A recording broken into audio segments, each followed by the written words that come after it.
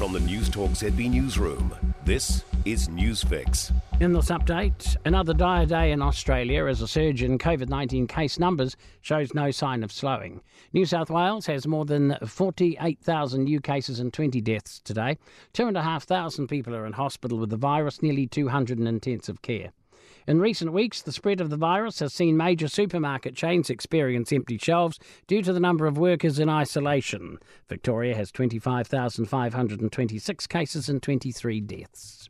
The supporters in Serbia of tennis star Novak Djokovic have been left dismayed after waking up to news the world number one again faces deportation from Australia.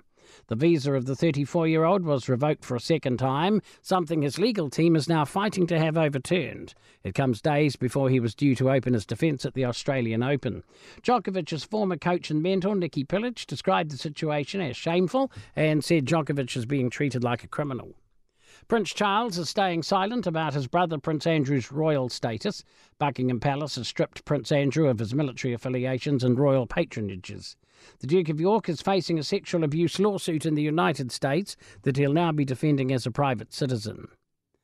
Sky News Scotland correspondent James Matthews approached the Prince about the scandal as he stepped out in Aberdeenshire. There are clearly matters on his mind and on the minds of the royal family, but for now, they or he is not discussing those publicly. More precautions in place as travel to the Cook Islands returns to normal. Passengers must produce a negative pre-departure COVID-19 test and proof of vaccination before flying.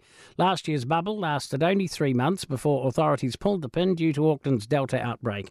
Rarotongan Beach Resort owner Tata Crocombe says things are in place to protect staff and visitors. 100% of our staff are vaccinated, and then there's a raft of other things that support that: enhanced cleaning measures, perspex protection for staff at the front desk of the bars. That's news.